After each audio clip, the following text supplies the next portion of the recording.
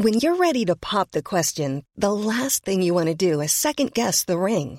At BlueNile.com, you can design a one-of-a-kind ring with the ease and convenience of shopping online. Choose your diamond and setting. When you find the one, you'll get it delivered right to your door. Go to BlueNile.com and use promo code LISTEN to get $50 off your purchase of $500 or more. That's code LISTEN at BlueNile.com for $50 off your purchase.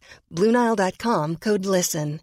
Hey, I'm Ryan Reynolds. At Mint Mobile, we like to do the opposite of what Big Wireless does. They charge you a lot, we charge you a little. So naturally, when they announced they'd be raising their prices due to inflation, we decided to deflate our prices due to not hating you. That's right. We're cutting the price of Mint Unlimited from $30 a month to just $15 a month. Give it a try at mintmobile.com/switch. $45 up front for 3 months plus taxes and fees. Promo rate for new customers for limited time. Unlimited more than 40 gigabytes per month. Slows full terms at mintmobile.com.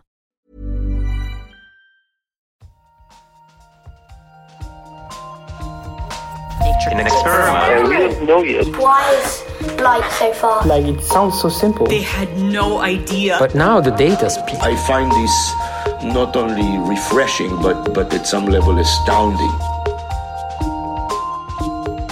Nature. Welcome back to the Nature Podcast.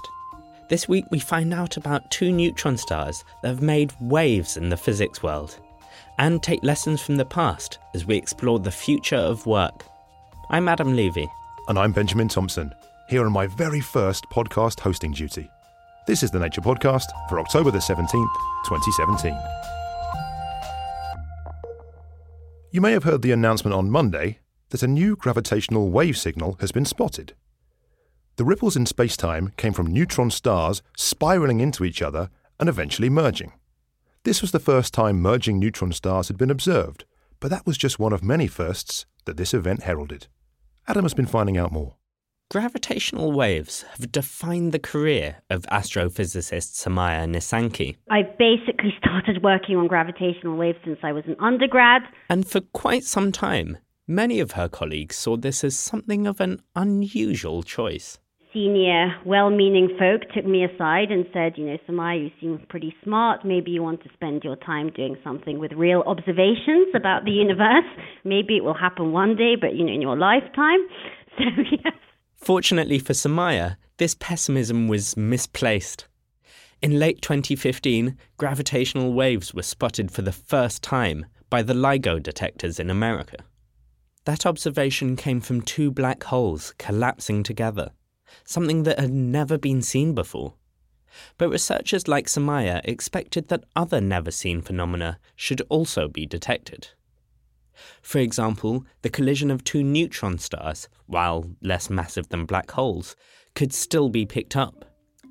In August this year, Samaya was at a conference in Amsterdam. She remembers that there was still a fair bit of skepticism that a neutron star merger would be seen anytime soon. Over lunch, I was talking to the LIGO India head, and, he mentioned to me, well, Samaya, in 2019, 2020, I don't think, we will have observed a binary neutron star with gravitational waves. And I have to say, I did pause, but I said, okay, I will take my second scientific bet in my life and say that actually I disagree, and I think we're going to see a binary neutron star by 2020.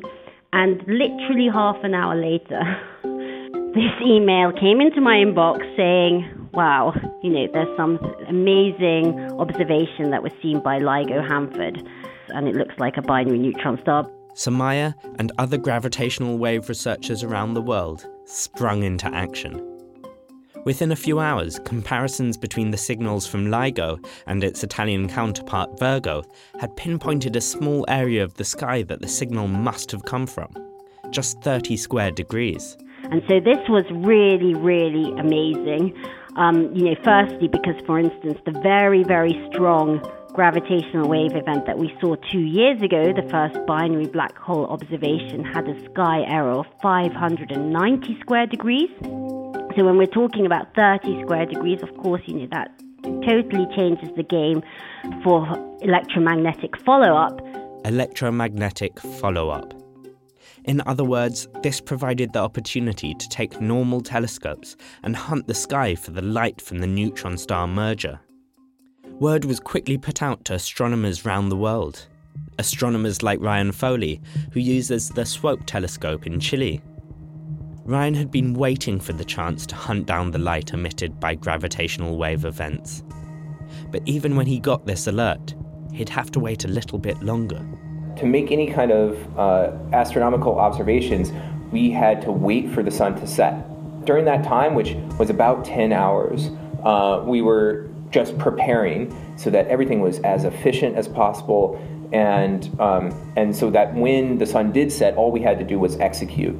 But even once the sun set in Chile, Ryan's team didn't have long to put their plan into action. So there was just this short window of time where we had to get everything done, and then after that you'd have to wait until the next night. This is something that we'd been preparing for a while, but it's always different to do a fire drill and then when the house is actually on fire.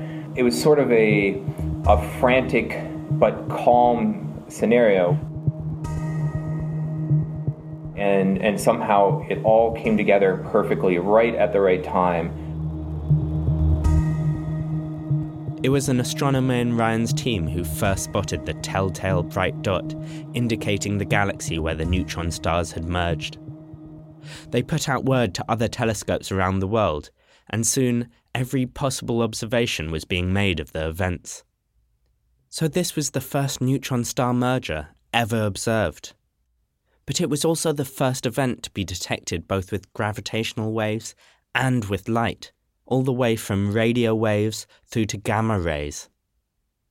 This event teaches us a wealth of things about our universe, where heavier elements come from, as well as one origin of the gamma ray bursts that have long puzzled astronomers.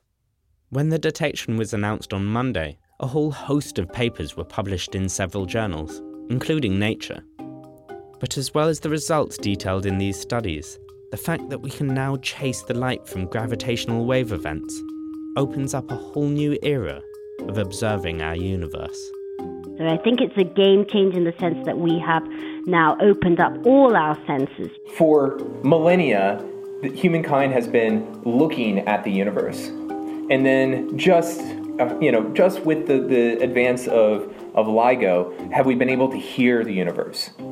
And with this event, it's the first time where we've been able to see and hear the same thing at the same time. And so it's really it's a new outlook on the universe. And it's incredibly exciting.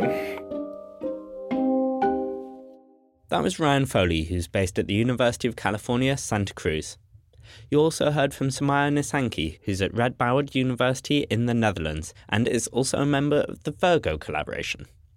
To find out more about the event, which involved hundreds of researchers, make sure to read Nature's in-depth news story. That's at nature.com/news. Next up, we've got Shamini Bundell with this week's research highlights. Ammonia is normally pretty bad for cells. It's a byproduct of the breakdown of amino acids and is usually excreted from the body after being turned into urea by the liver. Tumours, however, often have trouble getting rid of their waste ammonia, since many of them don't have the blood vessels needed to tap into the excretory system. Unfortunately, rather than letting the build-up of toxic ammonia get them down, some cancer cells have been found to be metabolising it instead. Researchers discovered that breast cancer cells can use ammonia to build new amino acids, successfully recycling the toxic waste into a food source. Consume more on that over at Science. A study of ancient coal deposits has shown that dinosaur poo had a big impact on prehistoric ecosystems. It looks like the evolution of large herbivores, like sauropod dinosaurs, changed the number of vital nutrients that were available to prehistoric plants. Coal laid down in the Cretaceous period, after the appearance of giant long-necked plant-eaters, contains more key nutrients than coal from before large herbivores arrived. The nutrients were also more widely distributed, presumably because of wandering dinosaurs defecating far away from where they ate. That's all very well for Cretaceous creatures, but it might also suggest that the ongoing disappearance of large herbivores such as elephants could impoverish modern ecosystems. Digest that further in Nature, Ecology and Evolution. This week, Nature's running a special on the future of work. To find out what this future might actually entail, Benjamin spoke to two researchers, looking at it from rather different angles. Could a robot take your job? As technology advances, there's a risk that many people will be left out of work. It's easy to imagine the impact that self-driving vans and trucks will have on many vocations, but not only that. Back in February, Nature reported on an AI that was able to identify skin cancers at least as well as a dermatologist. But this isn't the first time the nature of work has been turned on its head. Britain's Industrial Revolution began in the second half of the 18th century and saw a massive shift in manufacturing practices and the way that labour forces were structured. According to Bob Allen, a historian at New York University, Abu Dhabi, the earliest people affected were spinners, workers who took raw cotton or wool fibres and span them into yarn. There were many people employed in the pre-industrial economy as spinners because the hand processes with a spinning wheel were very inefficient. The introduction of machines like the spinning jenny, invented by James Hargreaves in 1764, revolutionised the process of making cotton, allowing operators to produce multiple spindles of thread at once. This automation quickly eliminated the hand spinning of cotton, making many women unemployed and raising poverty rates. Needless to say, this made many workers very unhappy. They rioted. They burnt down mills and destroyed the equipment. So, the workers resorted to direct action to try to stop mechanization. The government at the time didn't take too kindly to attempts to stop the march of progress and suppress its opposition with force. Despite these conflicts, though, output levels soared. Productivity shot up by factors of 20, 30, 40 times. But what happened was, so there were new jobs created in the cotton spinning industry in Britain as it was mechanized. But the number of new jobs that was created was much less than the number of jobs that were lost. And in addition, it's important to recognize that the ramifications and the job losses were not confined just to Britain. Machines greatly increased productivity, so British production rose and exports rose, but they caused widespread unemployment across Asia and the Middle East. But is widespread automation-related unemployment something the world needs to brace itself for in the 21st century? Sabine Howat from the Bristol Robotics Laboratory isn't so sure. The main challenge really comes from the fact that we're trying to predict the future, right? Some say that robots and AI are going to increase productivity and as a result we'll have more jobs overall. Some say that they'll replace 40% of jobs over time. And I think the key here is that we don't know and we need better data. According to Sabine, even understanding the impacts of robots today is a challenge. If you look at the data from the International Federation of Robots, they tell us that from 2010 to 2015, 60,000 robots in the automotive sector created something like 230,000 jobs. So an overall net positive impact. But another study from MIT, also looking at data, showed that one robot displaced 5.6 workers in the automotive sector in the US in a local community. So what you can see is that even though there is clearly for people an impact at a local level, there might be an overall positive impact. And I think we're at the stage where we don't know what way that will go. And what we're missing is figuring out how to explain this well, because it's very dramatic to say someone has lost their job, and it's very important to figure out how to help them, how to make sure they're retrained, and to make sure that they can live a good life. And training, or retraining, is clearly important. In the UK, a recent government document predicts that within 20 years, 90% of all jobs will require some elements of digital skills. As we learned from Bob, not everyone in the 18th century benefited from automation, so what needs to be addressed to make sure that everyone does in the future? We realize there is a concern. There is a concern by the public that the benefits won't be shared. And it's not just monetary benefits, it's also access to these technologies that could make your work and lives better. And profoundly what this is a societal question, right? How do you make sure that everyone has access to the same level of education, has access to the technology, and how do you make sure that the wealth is not concentrated by just a few people? And I'm hoping that as a society we can answer these questions. To a certain extent, they have nothing to do with technology, and they're the same discussions we've been having for a very long time. That was Sabine Howat there. You also heard from Bob Allen, whose comment article can be found at nature.com nature.org.uk/news.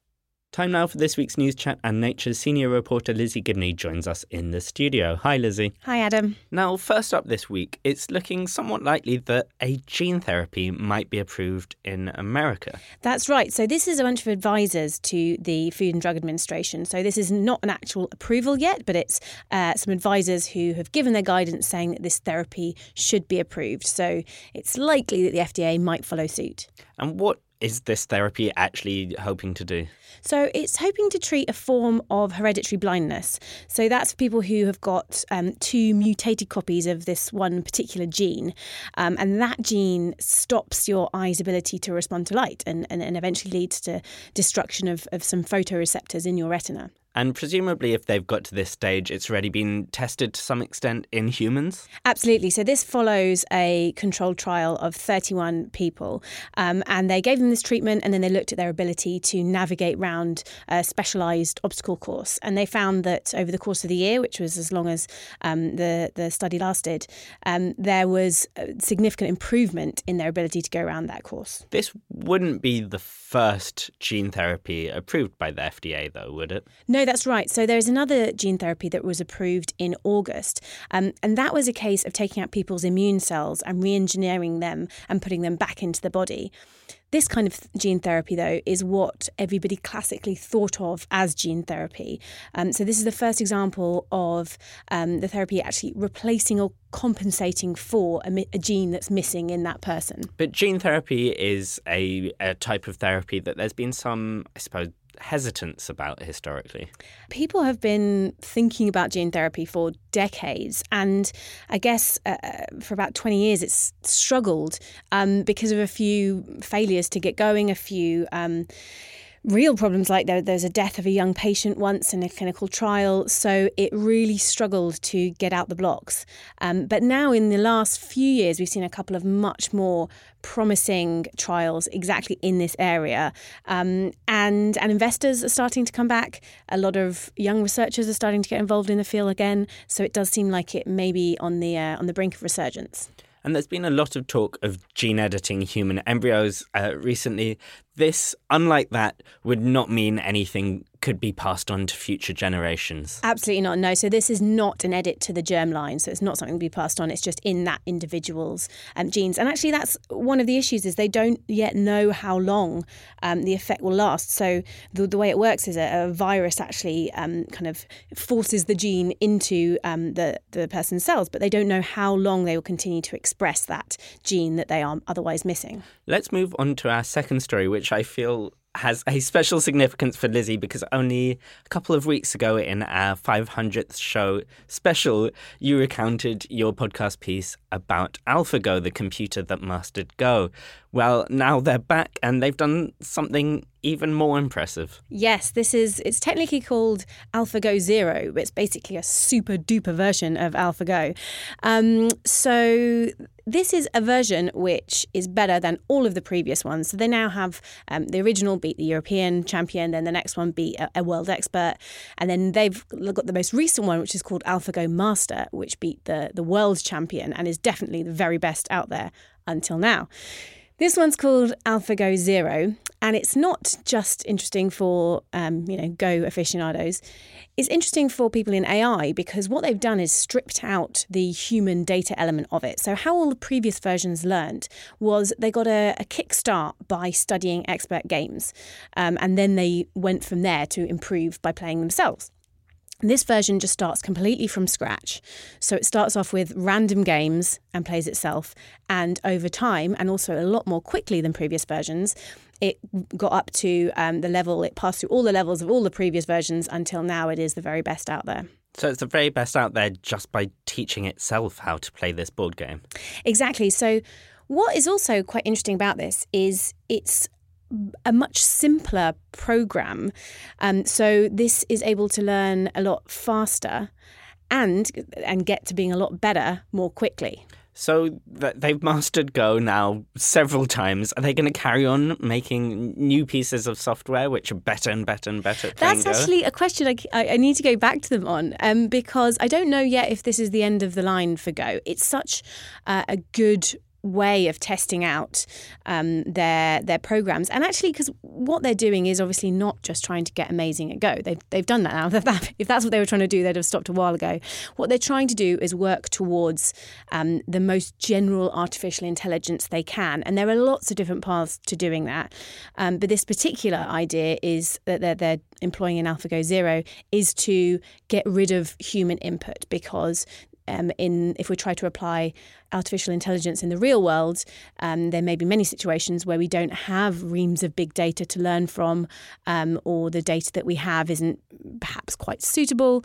And in that case, a computer that can just learn from scratch by playing itself in a way is going to be much more useful. What kind of things are we actually talking about? Presumably when we say the real world, we don't mean other board games. No. These would be things like problems like protein folding to figure out how a particular structure will fold. There are other problems as well where you're either working towards an optimum, so for instance in terms of energy consumption, or where you're looking for new materials, say, and there are so many different possible options out there, which, like the Go board, there are so many combinations that it'd be impossible just to brute force attack it and try and work your way through all of them, but instead you generate this intelligent way of searching through all of those possible options.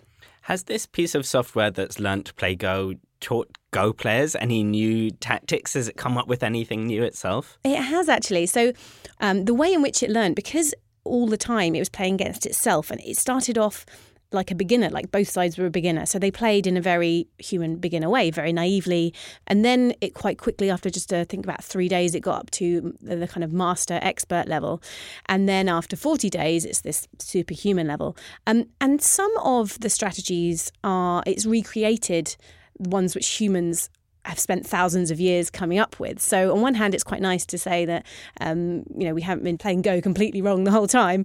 And there are some really great strategies there. But on the other hand, it's also in some ways opened up options, because Go is a very traditional game. There are lots of proverbs and learned knowledge from the great masters that go into how people play. And actually, AlphaGo and the more recent version, AlphaGo Zero, have shown that these are not strategies that you have to stick to, that you can break the mold a little bit, and it's come up with some whole new plays that people hadn't thought of before. So it's a bit of a mixed bag, really. Lizzie, thanks a lot for joining us. For more on those two news stories, head to nature.com/news. So that's it for this week. Thanks for listening, team. We're back again next week with more great stories from the world of science. Don't forget to follow us on Twitter.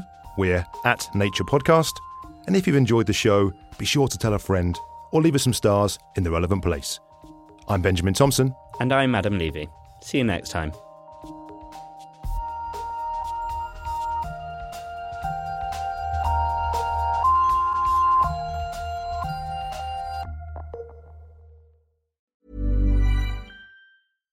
Hi, I'm Daniel, founder of Pretty Litter. Cats and cat owners deserve better than any old-fashioned litter. That's why I teamed up with scientists and veterinarians to create Pretty Litter. Its innovative crystal formula has superior odor control and weighs up to 80% less than clay litter. Pretty Litter even monitors health by changing colors to help detect early signs of potential illness. It's the world's smartest kitty litter.